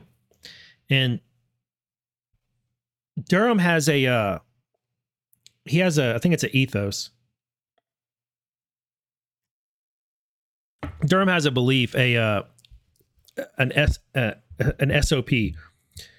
Durham doesn't believe that prosecutors should bring to a grand jury or bring to trial cases that they do not have full confidence that they can get a conviction on. He doesn't believe in wasting taxpayer resources, and he doesn't believe in wasting time as a prosecutor with long shot cases. So when I hear the news of a grand jury connected to Durham winding down, and which it didn't, that's a what really happened is grand juries are only around for so many days, and the time was up. The grand jury was complete. When Durham brings a grand jury, the likelihood of him getting an indictment or 2 or 3 or 4 out of that grand jury is very high. Otherwise, he would not have brought it in the first place. That's how he operates. I think it's a very good bet that Durham did get 1 or more indictments out of this recently closed grand jury. And I just would not be surprised whatsoever if all of these raids and then this news of this FBI agent also being investigated by a grand jury are all connected. I just would not be surprised. Let's see. I got a few minutes left, just a few minutes. And before I go, I want to play something for y'all. Well, actually, real quick, let me hit on this. Got this one more piece of swamp draining news. This is actually pretty big news. DOJ is changing the way it prosecutes companies, and it could put more executives in jail. The short of it is this right here. DOJ will change the incentives in negotiations with companies in fraud cases, giving credit to those companies that quickly name and provide info on individual executive wrongdoers. They are going to make it much more difficult for companies to get successive non-prosecution agreements in an effort to avoid the situation where fines are just a cost of doing business. They are also going to emphasize executive compensation clawbacks. So the executives who committed the fraud pay a price, and not just the shareholders of the company when a corporation foots the bill for a fine. Some of the stuff that they are getting rid of are the things that were passed after the Enron scandal. And they're going to make it. What's been going on is that these companies who engage in corrupt practices factor in the cost of having to defend their wrongdoing into their bottom line. And then they make a deal with DOJ and they pay a big fine and they keep on doing what they've been doing. They keep on committing these wrongs. And they just factor it into the cost of doing business. And that's changing. Now, I gotta say, because the name Lisa Monaco was included in this, because people are assuming, oh, it's Biden's DOJ, and look, Lisa Monaco made the announcement, this doesn't mean anything. This is, there's my comment section right here on this is full of black pill takes and cynical takes and people saying, it doesn't mean much. It's Biden's DOJ. It's Lisa Monaco. Nothing will come of this. Those are bad takes. Those are bad takes. People got to stop reacting and instead understand. This is great news. Take the win. All right. I want to end the show with a clip from Devolution Power Hour. Great clip. This is from the episode from last Wednesday night, episode number 83. And my friend Burning Bright really did a great job synthesizing the importance of narrative seeding and just big picture thinking. Just really good. Let me make sure this is not muted. Okay. Yeah. But if you rewind before that and you look at 2016, when I talk about narrative seeding, I'm not just talking about some kind of like emotional appeal to try to get people to be happy with what we're going to do. I'm talking about that, to your point, they would have had the truth on their side 4 years ago if they came out with this stuff. But why didn't they? For me, that's where the narrative shielding comes in, because the media is or was so powerful that they don't have to refute the truth. They can just bury it. But I think the genius of what's been going on recently, and I think the Mar-a-Lago raid is kind of like the most simple example of this, is they have basically baited the media into defending the very institutions that are going to take them down. That's what I see is going on. It's not going to be Trump coming in with some kind of Trump-appointed special counsel or something like that, or a Trump attorney general, an acting Trump attorney general is not going to bring these charges, I don't believe. I actually agree with Just Human that Merrick Garland or a Biden DOJ, or let's say Biden gets out and somebody else gets in, these indictments are going to be coming from the DOJ, and the evidence is going to be coming from the FBI. So when you're the IG's office. Exactly. And if you're the media, you can't not cover that, right? Because you've been running defense. You're at the point where you're literally having Bill Barr on your shows as a mouthpiece for you. Yeah. So perfect how that worked out, huh? Exactly. Right. It's almost like it was planned. And I think that's actually another good example of last time I was on, we were talking about the sort of movie narrative. And this might help people understand why when people like me talk about the movie, we're not usually talking about, it's all a script. It's all a pre-run script. Everybody you're watching, including CNN anchors, are all in on it. It's game theory.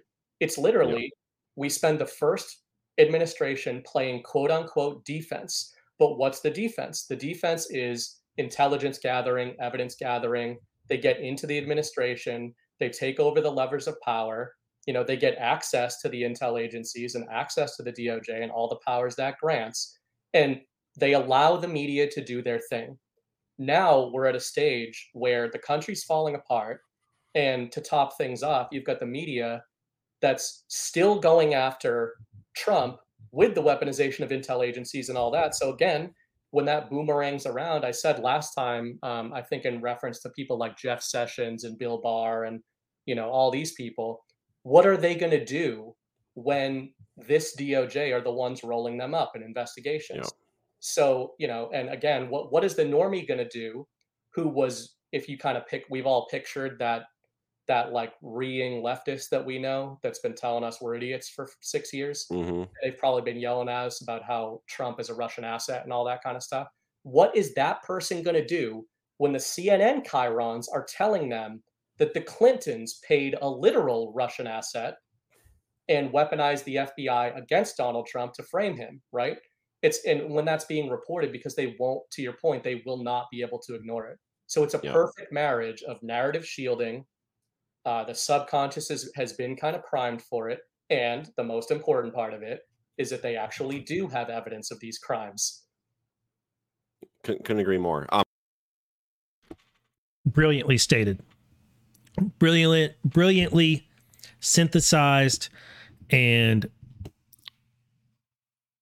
just cogently put out there. Just amazing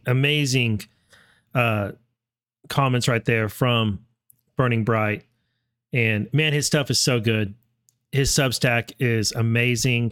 And I love that he has decided to be been going on shows, been going on he went on Chris Paul's podcast.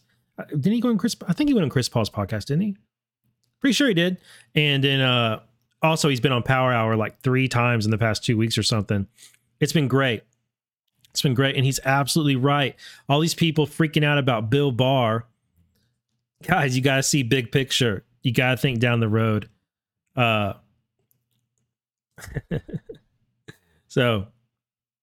all right. I have to run. My time is up. Thank you all for being here this morning. I've enjoyed it. Thank you all for the subscriptions, the coffees, the gold pills over on Foxhole. Really appreciate it, guys. It's been another great week, and I've enjoyed it. If you get a chance, watch EQ Chamber. The panel that we did last night was really good. And I'm going to try and take this weekend off a little bit. My family has kind of been bugging me like, hey, we need some dad time. We need you to take us somewhere. We need to go do some family stuff. So I'm going to try and disconnect this weekend as much as I can force myself to do, and go do dad stuff with the family. And then I'll be back on Monday, 9:30 a.m. and we'll do another show. Y'all be blessed.